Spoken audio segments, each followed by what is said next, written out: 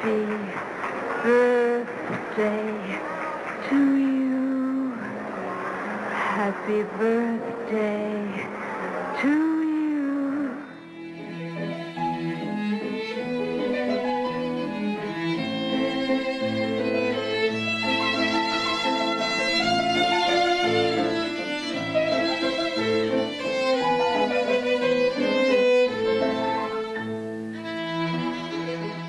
Welcome to Cineversary, a new podcast that celebrates a milestone anniversary of a cinematic classic. Every month we wish a happy birthday to a different film currently observing a joyous jubilee. Everything from a 20th all the way to a 100th anniversary. I'm your host, Eric Martin, creator and moderator of the Cineverse Film Discussion Group that meets weekly in the Chicagoland area. Now this month we're honoring the 70th anniversary of a milestone masterpiece of world cinema, Bicycle Thieves, directed by Vittorio De Sica. And like any good birthday party, we invite special guests to partake in the commemoration. This month, I'll be joined by Jacqueline Reich, professor and chair of the Department of Communication and Media Studies at Fordham University and a renowned scholar of Italian cinema. Together, we'll talk about why Bicycle Thieves is worth celebrating all these years later, its cultural impact and legacy, what we can learn from the picture today, how it stood the test of time, and more. Prior to that, I'd like to get you up to speed on how, when, where, and why this movie was made. Per Wikipedia, Bicycle Thieves, also known as The Bicycle Thief, is a 1948 Italian drama film directed by Vittorio De Sica. The film follows the story of a poor father searching post-World War II Rome for his stolen bicycle, without which he will lose the job which was to be the salvation of his young family. Adapted for the screen by Cesare Zavattini from a novel by Luigi Bartolini, and starring Lamberto Maggiorani as the desperate father and Enzo Staiola as his plucky young son, Bicycle Thieves is widely regarded as a masterpiece of Italian neorealism. It received an Academy Honorary Award in 1950, and just 4 years after its release, it was deemed the greatest film of all time by Sight and Sound magazine's poll of filmmakers and critics. 50 years later, the same poll ranked it 6th among the greatest ever films. It's also one of the top 10 among the British Film Institute's list of films that you should see by the age of 14. It currently holds a 98% fresh rating on Rotten Tomatoes, where it has also earned an average critical rating of 9.1 out of 10. The movie was released on November 24, 1948 in Italy, and then 3 weeks later in the United States. Its original budget was estimated at between $81,000 and $133,000, and it took in a gross of over $371,000. Bicycle Thieves is the best-known work of Italian neorealism, a movement begun by Roberto Rossellini's 1945 Rome Open City, which attempted to give cinema a new degree of realism. De Sica had just made the controversial film Shoeshine and was unable to get financial backing from any major studio for the film, so he raised the money himself from friends. Wanting to portray the poverty and unemployment of post-war Italy, he co-wrote a script with Cesare Zavattini and others, using only the title and few plot devices of a little-known novel of the time by poet-artist Luigi Bartolini. Following the precepts of neorealism, De Sica shot on location only, that is, with no studio sets, and cast only untrained non-actors. Lamberto Maggiorani, for example, was a factory worker. That some actors' roles paralleled their lives off-screen added realism to the film. De Sica cast Maggiorani when he had brought his young son to an audition for the film. He later cast the 8-year-old Enzo Staiola when he noticed the young boy watching the film's production on a street while helping his father sell flowers. The film's final shot of Antonio and Bruno walking away from the camera into the distance is an homage to many Charlie Chaplin films. Chaplin was De Sica's favorite filmmaker. Now, to whet your appetite, let's give a listen to the American re-release trailer made in the 1970s.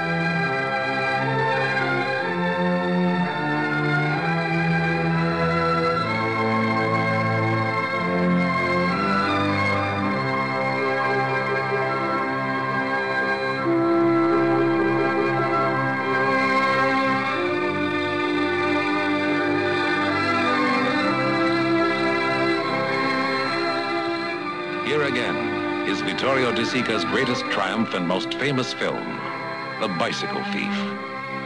This is the film found on every 10 best list for a quarter of a century, having captured every honor the world of film can bestow. including an Academy Award nomination for Best Screenplay and the coveted Oscar for the Best Foreign Film. In 1965, Stanley Kubrick, John Huston, George Seaton, Joshua Logan, King Vidor, and Fred Zinnemann, among other American directors, voted The Bicycle Thief second place in the 10 best feature films of all time. Critics, performers, and moviegoers alike have had nothing but praise for every aspect of this, the highest point of neo-realistic filmmaking. Academy Award winner Marlon Brando observed, "The Bicycle Thief is a perfect example of what can be done before the motion picture camera, and is so rarely done." Pulitzer Prize playwright Arthur Miller has written, "The Bicycle Thief happens to be a lyrical masterpiece, unafraid to examine openly the destructive world man has made for himself. This picture, above all others, performs the central function of art. Without warping the life it depicts, it discovers the meaning of that life. It is as though the soul of a man had been filmed." Actor Cliff Robertson reports, "The Bicycle Thief is the finest motion picture I have ever seen." The First Lady of the American Theater, Helen Hayes, said, "The Bicycle Thief is a perfect work of art. I laughed, I cried, I sat on the edge of my chair." "I was so moved by the whole picture," remarked Henry Fonda, "I was tempted to write De Sica a fan letter." Garson Kanin, director and author, stated, "I have never seen a finer motion picture than The Bicycle Thief." All these accolades and acclaim cannot describe the actual experience of seeing this film and becoming part of its emotional impact.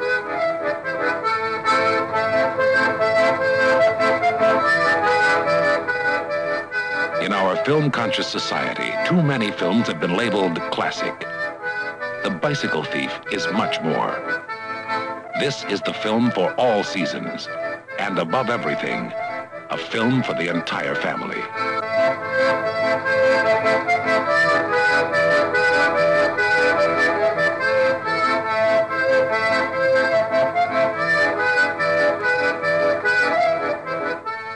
Ageless cinema for every age. All right, now it's time to introduce my guest, Fordham University professor Jackie Reich. Welcome, Jackie, and thanks for being a guest on Cineversary. Thank you. So when and where did you first see Bicycle Thieves, and why is this movie important to you? All right, I have a great story about first seeing Bicycle Thieves. I was a graduate student at the University of California at Berkeley, and every Wednesday night they would have classics, or Wednesday or Thursday, it was a long time ago. They would have classics of world cinema. And there was Bicycle Thieves. I think it was a double feature with maybe Rome Open City or something. I can't remember. And so I went with a friend to see Bicycle Thieves, and I'm sitting there and we're waiting, and I hear these two kids talking in front of me, and they're saying, yeah, this guy, Vittorio De Sica, he's like the Steven Spielberg of Italian cinema. And, and we started, my friend and I, who was also studying Italian, kind of laughed. But if you sort of think about it, it's really not a bad comparison in the sense that both of them feature very prominently children in a lot of their films. One of De Sica's very early films was a film called The Children Are Watching Us. From 1943. Okay. He made Shoe Shine, right? Also featuring kids. Mm-hmm. So, I've sort of been thinking about it. We kind of giggled at the time, but in thinking about it, maybe there's actually something to that. But so I saw it on the big screen, which was great. And I think this film is important. Well, as a film historian, it's really impossible to teach film history without showing Bicycle Thieves. I mean, it's a foundational text in so many ways, for its style, for its content, for its context, all three of those things, which I'll talk about, I guess, in the course of the interview. But it's also really important for scholars of Italian cinema, and Italian history, because it represents a period of really intense creativity linked to political and social renewal in Italy after fascism and World War II. I think the historical context is really important for understanding the true significance of the film, right? In 1943, Italy had just finished what had been 20 years of fascist dictatorship, followed by 2 years of civil war, more or less, between the remaining fascists and the Nazis versus the partisans. Then you had a period between 1945 and 1948 of political struggle for control of the country between the Christian Democrats, many of whom were former fascists, and the socialists/communists, many of whom were former partisans. And this was a real difficult period for Italy. It was really decimated by the war, in particular the northern region and the southern region too. So I think Bicycle Thieves is an important, in a certain way, monument to that period in Italian history. Oh, thanks for that historical context. That really adds a deeper layer than I was even expecting. And of course, you being, by virtue of you not only studying this film, but it sounds like Italian history, being fluent in Italian, visiting the country, it sounds like you are the perfect guest for this podcast. So I'm very appreciative of that. My next question is, why is this movie worth celebrating all these years later? Jackie, why does it still matter, and how has it stood the test of time? Well, I think it's a film about universal values, right? It's a film about the family. It's a film about economic struggle. It's a film about relationships. It's a film about alienation. It's a film about unemployment. It's a film about many things that viewers experience regardless of time period or cultural or national context. Neorealism, in many ways, was a way of filmmaking that highlighted social injustice. And there's so many ways that the film tells that story. The story of the kind of universality, the commonality of the plight.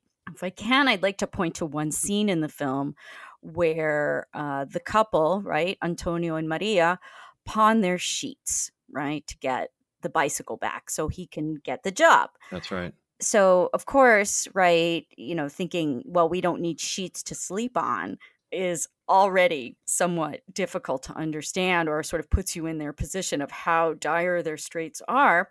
But then when they pawn the sheets, right, what happens? They hand the sheets in, they get a little bit of, they get some money, and then they get the bicycle back. And as they're about to get the bicycle, you could see Antonio's head through the window.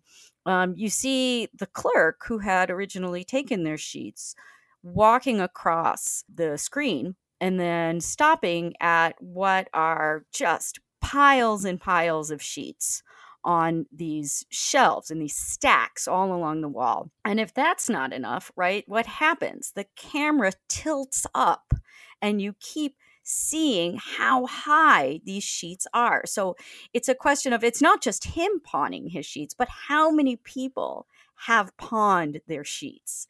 Good point. During the course of this period. So of course, right, it goes back to, you think of the really famous shot in the opera sequence of Citizen Kane, when you have the debut.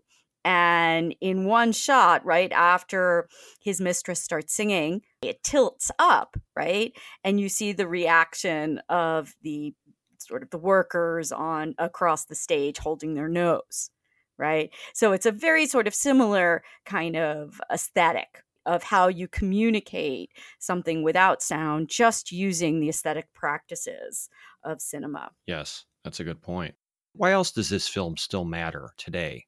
Well, it speaks to a particular creative enterprise in Italian cinema. And note that I don't refer to neorealism as a movement, because you can't really call it a movement, because there's really sort of no manifesto. I mean, there were articles and books and essays on it, but most of them were written after, like by Andre Bazin and others. Right. So I think it's sort of a convergence of artists and not just filmmakers, right? We think about literature. Elio Vittorini wrote a very famous novel called Conversations in Sicily. Italo Calvino starts writing his books around this time.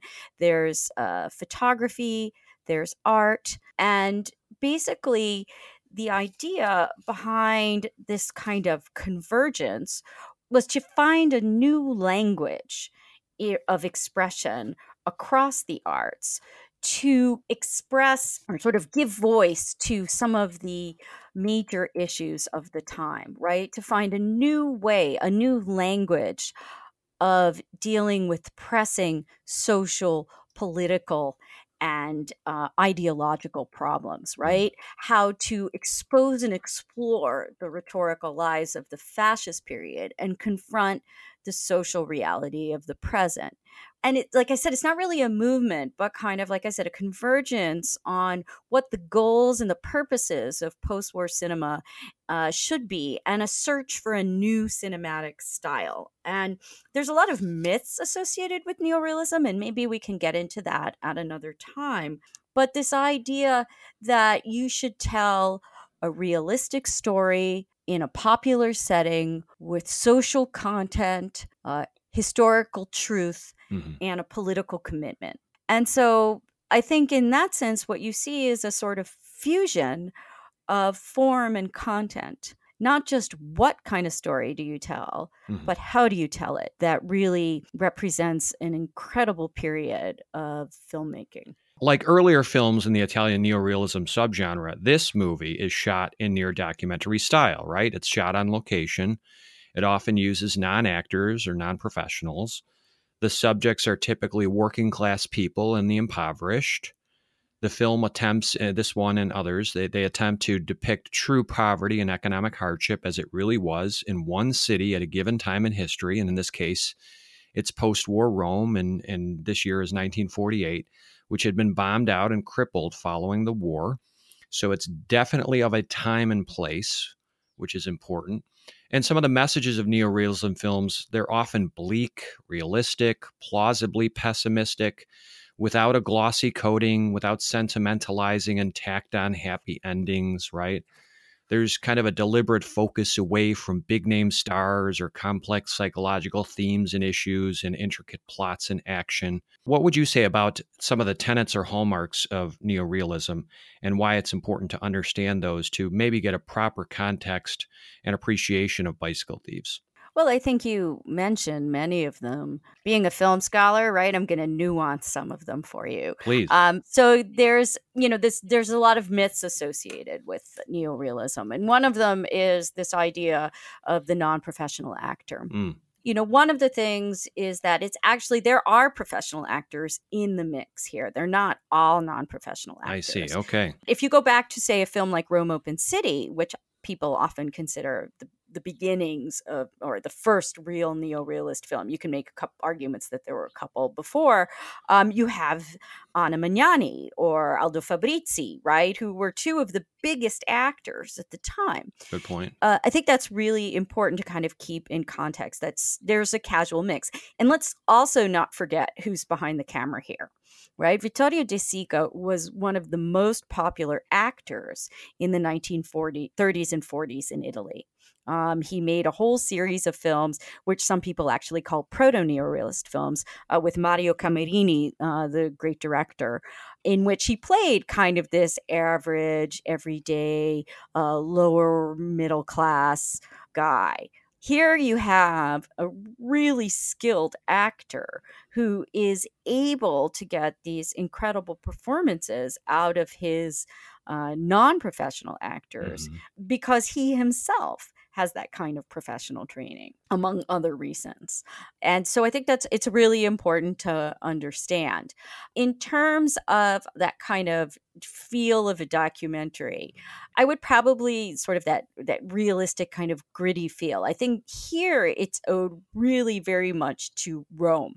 And if you think about who are the main characters in this film, Mhm. right? And this is another hallmark of neorealism, is that very rarely do you have a single protagonist in a neorealist film. It's usually a group of people, again, reinforcing that kind of notion of solidarity or lack thereof here in this case. Mhm. So who are the characters in this film? The main characters. You have Antonio, you have Bruno, you have his wife. You could even argue that the city of Rome is a character. Yes. It's in every single scene.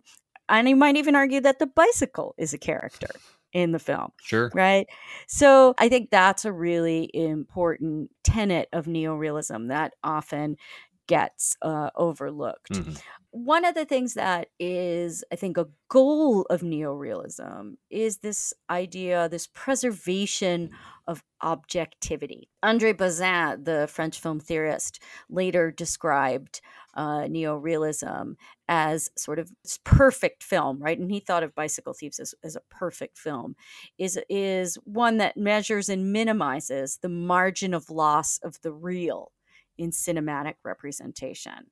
So if we could think about the ways that this is, we see things as they happen, right? Think of how many shots in the film are actually of street corners and intersections. True, yeah. Without any editing. Maybe the camera pans a little bit, Mhm. but that's about it. And you see those from afar. So that kind of mimics the sort of eye level concrete point of view, right? That kind of window on the world aesthetic that Zavattini talks about. So I think those are really important qualities that we have to remember, but also, and we could talk about this later, particularly in the last scene, there's really complicated editing in Bicycle Thieves. You might not think about it, Mhm. but particularly when Antonio has to steal the bike or when he's about to steal the bike, and how does the film create suspense in is he or isn't he going to take it? Because I don't know about you, Eric, every time I watch this film, I say to myself, no, don't do it. Don't take the bike. Absolutely. I'm talking to the screen too. I'm like, no, please don't. Yeah. What are you doing? But again, I tell you, I often ask myself, well, if I was in that situation, maybe I would be tempted. Right. And you have to ask yourself, why are we screaming at the scene? Right? Are we screaming at the scene just because we identify with the story? Yes. Or is that scene shot and edited in such a way for us to really feel Antonio's torture?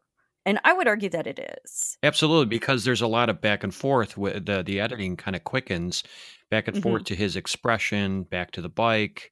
He's kind of looking around, seeing if other people are watching. We're doing the same. There's a rhythm there that kind of pulses and quickens. And I think you just laid out a great example of how editing is so important in a movie like this. And you wouldn't necessarily think of something so controlled like the filmmaker's editing style in something like neorealism, which supposedly is supposed to be more organic and kind of naturalistic or realistic or what have you.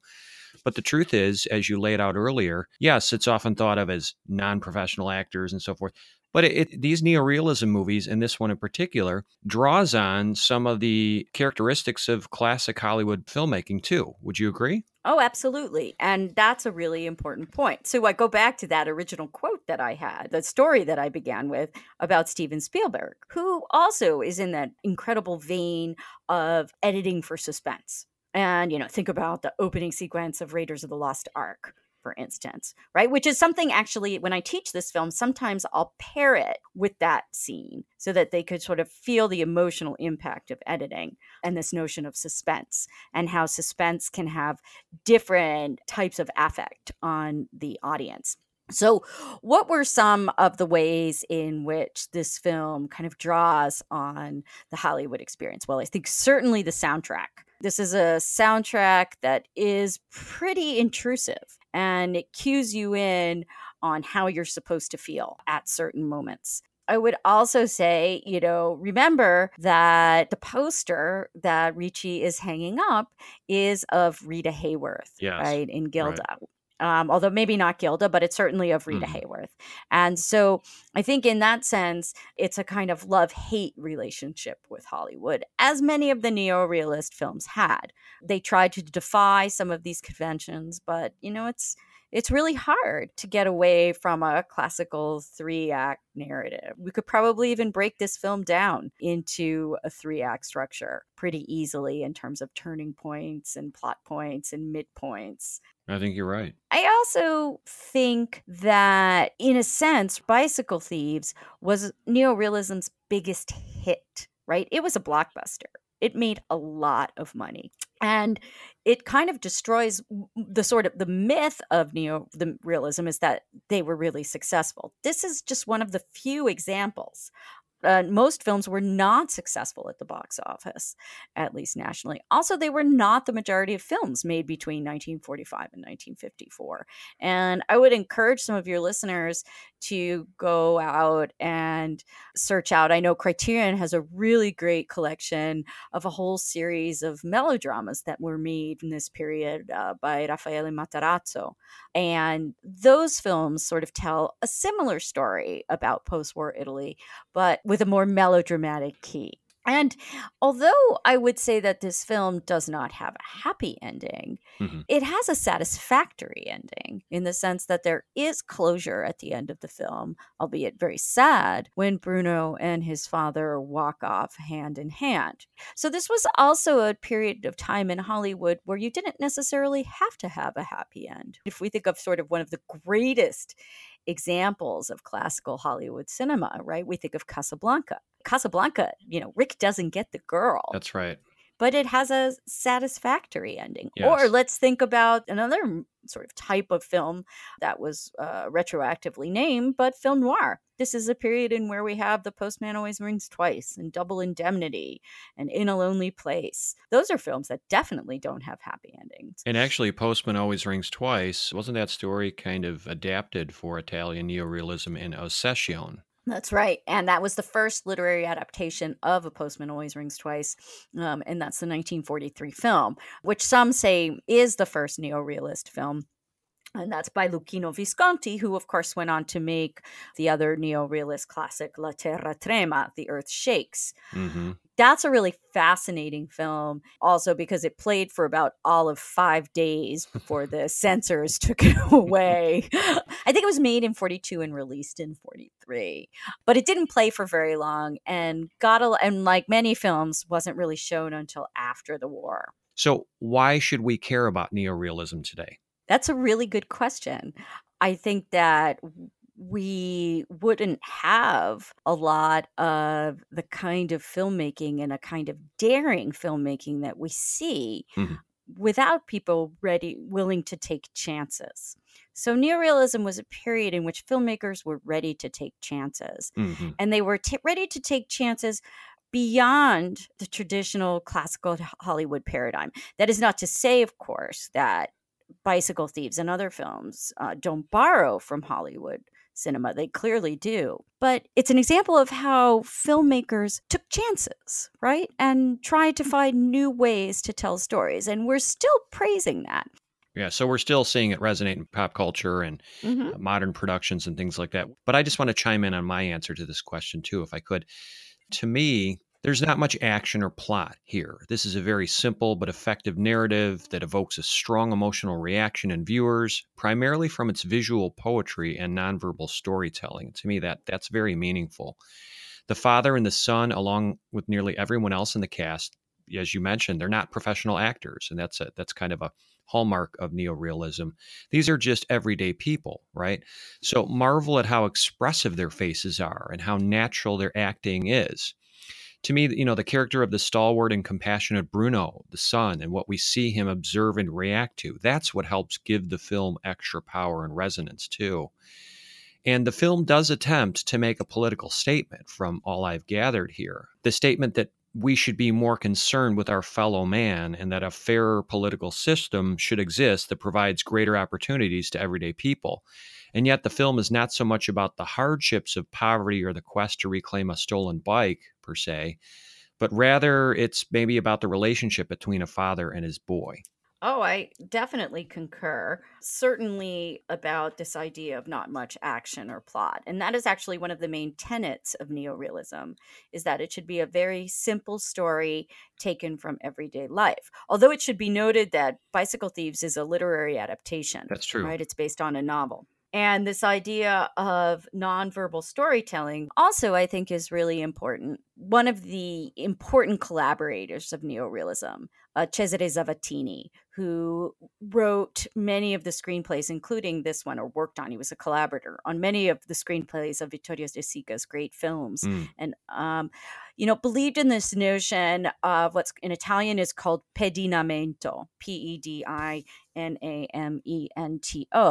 And pedinamento was this idea that cinema should come, or the story should come from everyday life. Mm. And cinema should be a kind of window on the world, right? Like he believed that, the best films were ones where you'd kind of place a camera down and the action would happen in front of it. Yes. Now, he made a couple films like that, and they were terrible films because the reason is that that's not how you make a film, right? But you can have a simple story. Mhm. And this notion of visual poetry that you talk about is really quite astute because there is a lot of very fancy camera work, very fancy editing, and very important mise-en-scène, particularly involving deep focus. So while the story is supposed to be simple, have minimal editing, preference for eyeline, long takes, long shots, scenes can be very, very complicated. Maybe I can give an example. At the end of the film, the father and the son find themselves in total despair, and the father plans to steal a bike. It's the only way he could get his bike back. Right. And Eric, do you remember the scene in the piazza or in front of the building where he's about to go in and he sees where he sees the bike in front of the building, That's right? Yep. And it's a long shot, right? And there's there's a shadow of a lamppost which divides the frame in half. Mm. And he's hesitating. He's trying to decide whether he's actually going to do it or when he's going to do it. And he literally has to cross a line to go and steal that bike. That's, I think, what you're talking about in terms of that visual poetry. Yes. And I think that's a really stunning example of, again, a scene with no dialogue, nonverbal storytelling, but this very tortured image of a father who is desperate. Yeah, it's just so heart-wrenching. And another great gift of the film is that you put yourself in that father's shoes, and especially if you are a father yourself, I am. And I think, what would I do in that situation if I have to feed my family? Am I willing to go that far? What kind of message is this going to send to my son? It's just so poignant and so touching and just, again, heart-wrenching that I think it speaks to almost any viewer. Mhm. And it forces you to kind of identify with that protagonist, put yourself in his shoes and ask yourself, what would I do? And that's a testament to a great film to me, one that so involves you in the moral quandary of its main subject that you can't help but feel like you're part of this problem. And again, how are you going to solve it if you were there? Again, it just speaks to the power of Bicycle Thieves. I want to ask you, in what ways do you think this film was influential on cinema and popular culture or set trends?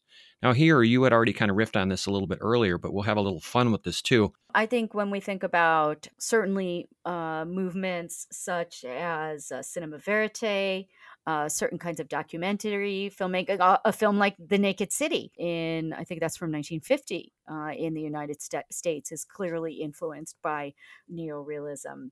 Certainly, some of Ray's films in India clearly hark back to Italian neorealism. Like Pater Pacali, for example. Exactly. Thinking even into the 1950s, like Luigi Buñuel's Los Olvidados, The Forgotten Ones, a film he made in Mexico. Think of some of the great Brazilian films of the 70s and 80s, like Pichote. Those films, I think, were clearly influenced by Bicycle Thieves. It's referenced in popular culture Hmm. and in Robert Altman's The Player, ironically, as, a real film, right? Oh, that's a great movie. That's a real movie. And then in the wonderful, I think it's season 2 of Master of None, when in the first episode or the second episode, when he's in Italy and his phone gets stolen, and so he goes around looking for his phone because he wants to call a girl. Now the ideological message is completely off, but nevertheless, it's sort of from an aesthetic point of view, and it's shot in black and white. And I'm going to go back to Spielberg here. There are so many shots that we see from Bruno's point of view. So, thinking about E.T., other films in which you see things from a child's perspective, I Yes. think in many ways goes back to Bicycle Thieves.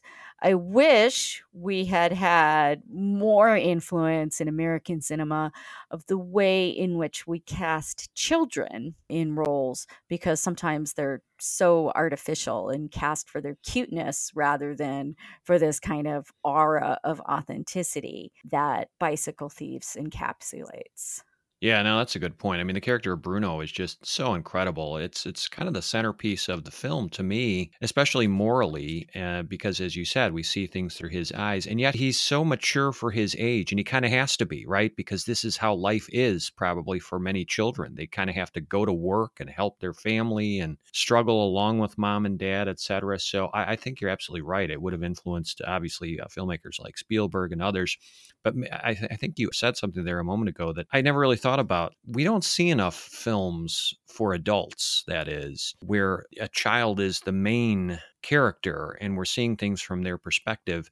Oftentimes things are kiddyized or sentimentalized. We'll get child actors in adult films, but I mean, I think there's a lot of power and resonance that can be demonstrated if you write a really smart child character like this. And it just goes to show, I think it's just a testament to, obviously great writing, great filmmaking, and of course, stellar casting of this little boy.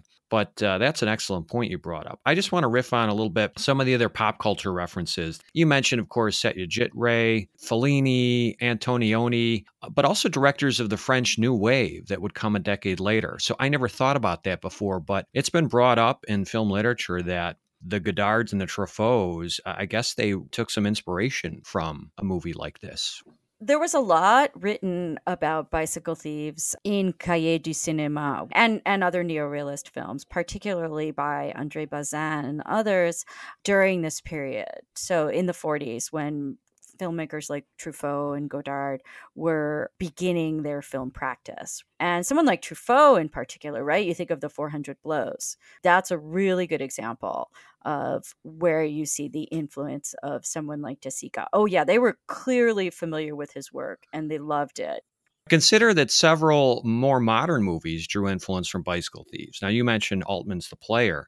There's also a film called Rockers from the late 70s. Pee Wee's Big Adventure. Right. He's trying to get his bicycle back, right? Children of Heaven is another movie. I think it's an Indian film, if I'm not Yes, mistaken. absolutely. Life is Beautiful. The Benigni film was supposedly a movie that drew heavy influence from this. And a film called Beijing Bicycle. It's a Chinese movie. But again, these are some of the more modern examples of films that were inspired by, drew influence from Bicycle Thieves. So, Jackie, what's the moral to the story in Bicycle Thieves? What themes or messages are explored in this movie? Well, I think you were right when you said that Bruno, in many ways, is the moral and ethical dimension of the film. And I think it's a pretty brutal moral that the world is an unfair and uncaring place and that we're all victims. And a lot of times you get sort of things kind of wrapped up at the end of a film saying, well, at least we have each other and family is important, right? Think about a film like Up in the Air. Mhm. That was made during the financial crisis when people were losing their jobs, right? And they had all these on camera sort of video essays almost of an interview saying, oh, well, at least we have our family. And this film says it a little bit, but, in that the two walk off hand in hand, but they walk off hand in hand as faces in the crowd. And here you could see the influence of King Vidor's The Crowd as well. So it's not a really hopeful message in the film. And I think that's a really important thing to compare it to, because let's say if you compare the endings of Bicycle Thieves and Rome Open City, right? Rome Open City also has kids walking off, holding hands together, but it's a much more hopeful kind of image in the sense that they're on a hillside overlooking Rome and the Vatican, and that they are the future. And here we just see them, that solidarity is kind of gone. The individual is alienated from social institutions and the bureaucrats who run them. I hate to say it, but it's a pretty depressing ending with not much hope. Some themes I've identified as important in this movie include the power of family unity and love over materialism, capitalism, and suffering, the search for hope and faith, not necessarily religious faith, but perhaps faith in humanity, in a world that seems faithless. Consider that Antonio is hunting for a Fides bicycle, with the word Fides meaning faith in Italian. Social conscience is another message of the picture. It's our duty as neighbors or acquaintances or citizens or even bystanders to help our fellow man regardless of his social stature. And class struggle is an obvious one here. This is a film about the division and disparity among social classes. We're shown how post-war Italy classes coexist, including the poor, the bourgeois, and the rich. So who do you think this film appealed to initially when it was released in 1948? And then who do you think it appeals to today? And if that appeal has changed, what does that say about the film's impact, influence, and legacy? Initially, this film had universal appeal, right? I think people who saw it in Italy could relate to it. I think people who saw it in France could relate to it. I think people who saw it in Germany could relate to it in the sense that they were all suffering in the post-war period. And I think because of the universality of its message and the commonality of the plight that the protagonists experienced, I think in the United States as well, it was a very big hit. People went to see this film, and I think it appeals to the same people. I show this to my students, and they're incredibly moved by this story. And some of them start crying also at the end of the film. I don't think that has changed in terms of who it appeals to. Mm-hmm. I think it represents, though, a very different vision of what film's purpose was and what kind of stories it should tell and how it should tell them. It's a film that's about a moment in time, post-war Italy, but it's also timeless. But for that matter, what elements from this movie have aged well and what elements maybe are showing some wrinkles? Now, for my point, I just want to chime in. It's hard to fault a film for being dated that is such a specific time capsule of a time and a place in the 20th century, which is what? Immediate post-war Italy. The struggles of the everyday people are forever stamped into this film, and that, to me, feels above criticism. But nevertheless, are there any elements from this movie that, you looking back say, that really dates it to that period of filmmaking? I thought about this, and I tried to find fault in this film, and I really couldn't find anything. Okay, maybe the mother a little bit, would they really pawn their sheets? But then we see how many people pawn their sheets. It's like De Sica answers that question for us, right? In Zavattini, they answer that question. I think I totally bought that. I mean, that to me is like, one of the most heart-wrenching parts of the film. They're not going to have sheets to sleep on. She has to do her part to Right. sacrifice for the family, and that's what she does. And the exasperation on her face, like she's got to tear these sheets off quickly. But it's almost like there's no hesitation. Take the sheets. The only part that seemed a little hokey is the scene when they go off to work together for the first time. That maybe with the music and them all happy, and that's probably the only thing I could possibly say maybe seems a little dated. But it's hard to nitpick this film. I agree. Do you agree? I mean, I really had a hard time. It feels unimpeachable to me. It feels like one of those timeless classics that, I'm sorry, it's just above reproach. I can't really find fault either, so I think we should move on. So this is a birthday celebration after all, and birthdays are all about presents, except it's the fans who continue to get the gifts. So Jackie, what is Bicycle Thieves' greatest gift to viewers? I think it represents a unified way of filmmaking in which form and content blend into a seamless masterpiece.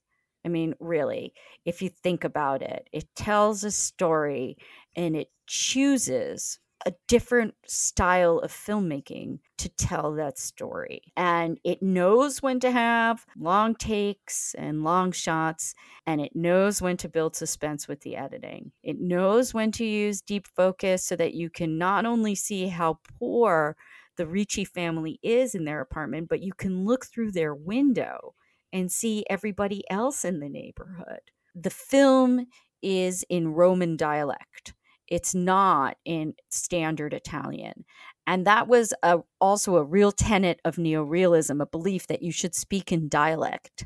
Dialects were forbidden during the fascist period. The idea was to Italianize the people, and they used popular media like film, like radio, to Italianize. So, for example, dubbing practices, right? Dubbing gets its start in Italy during the fascist period and still exists today. It's a huge industry. It's very hard to go see a film with subtitles, an American film with subtitles in Italy. Most of the stuff is dubbed. So the fact here that in this film and others that they speak in Roman dialect is extremely important because it's a linguistic realism that previous films made during the fascist period did not have. For my take, Bicycle Thieves is consistent and believable in its approach to realism, with the exceptions that we talked about. There are some classic Hollywood narrative kind of constructs and devices, techniques they use, of course, the editing and the score and all of those things we mentioned. But there is no contrived happy ending or resolution, and bad things happen to good people. And to me, what a great gift that is, the truth. So even though this may not be like a documentary per se, it feels real to me because it isn't afraid to not be sentimental. Mhm. And I think that's a great gift because too often, especially movies of this period, you're talking about, the 1940s, no matter what corner of the world the film is coming from, you often have movies that are kind of sentimentalized. They're exaggerated. They're often not reflections closer to real life. And to me, it's more than a time capsule. It's something that is evergreen and will stand the test of time. Do you think this movie will still be widely watched and considered relevant in another 70 years? Now, you and I may not be here, but others will, hopefully, if the planet isn't blown up. And are they going to be watching Bicycle Thieves? And if so, why? Absolutely. First of all, it's at this point it's written into the canon of film history. Not that it can't be unwritten, but you don't have a film book, film history book, textbook without mentioning it. I think it will stand the test of time. This is a film with universal values. It's about a father and a son. It's about a family. It's about poverty. It's about the struggle to survive. It's about the struggle to put food on the table. It's about the powerlessness of the individual in the face of government. And I think it's also a beautiful film. It's a film that you can also watch on the small screen as well as the big screen. Maybe some film scholars will shoot me for wanting to say this, but I watched it, I didn't watch it on my iPhone, but in reviewing this, I watched it on a computer and I still felt that emotional pull. I think that has something to do with it. When we think about films that stand the test of time, are they going to be able to adapt to different media, different viewing practices that are constantly changing? I mean, who knows? Next time, someone does for the 80th anniversary, we might be watching this all from a chip in our brain. God, I hope not. But I get where you're coming from, and I think that's well put. So, Jackie, what are you currently working on that listeners should check out? Well, mostly I'm actually sort of involved in oral history projects, and I'm going for the first time behind the camera and filming some things. So this has been really exciting for me.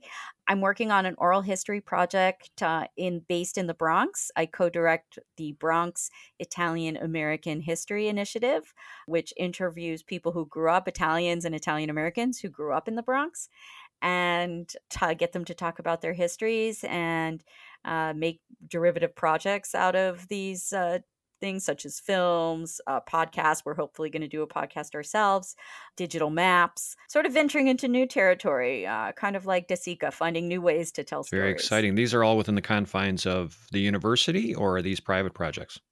No, these are actually public projects. It's public community history. You can find out about me at jacquelinereich.com. That's where I post my work. I've done other interviews. I actually did another interview, a TV show on Rome Open City. Is that through your website? They can learn more about that? Yeah, there's a link on my website Got for it. that. Very, sure. very cool. Listen, I want to thank you again for your time. You were very gracious and forthcoming and insightful and eloquent and wonderful. We couldn't have picked a better guest for this episode of Cineversary, so thank you so much. Well, thank you. It's been a real pleasure.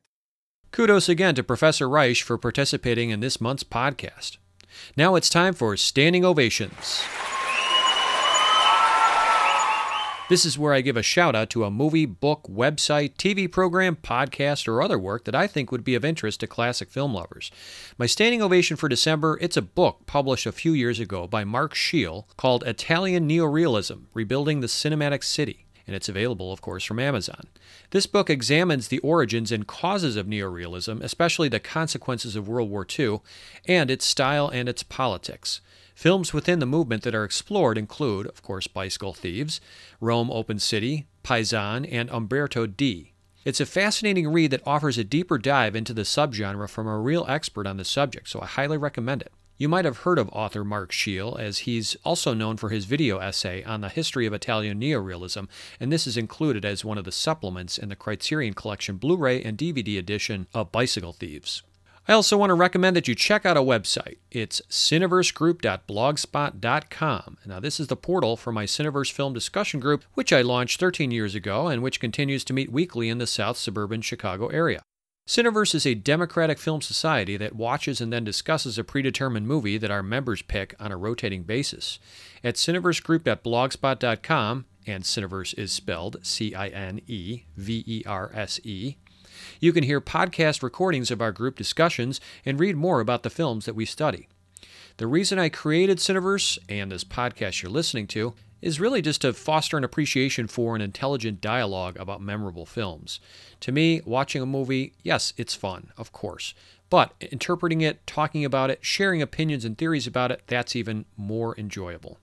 I find the real pleasure is in digging deeper to learn how and why a film was made, the impact it's had on culture, society, and other movies, why that film has the power to evoke a strong emotional reaction in each of us, and what it can teach us today. We also have a Cineversary Podcast Facebook page, and that's at facebook.com/Cineversary Podcast. You can go there for more information on current or future episodes. You can post a comment or a suggestion there for a memorable movie maybe about to celebrate a major anniversary that you think would be worthy of an episode of this podcast. And if you do go there, please like us on Facebook too. Now, if you'd like to email me a comment or a suggestion, you can get a hold of me, Eric Martin, at cineversegroup@gmail.com. Also, please spread the good word about this show to your kith and kin. And if you like this podcast, leave us good reviews on whatever platform you hear it from, especially iTunes. We really appreciate that. Finally, don't miss our January episode of Cineversary. That's when we'll celebrate the 50th birthday of Midnight Cowboy, originally released in 1969.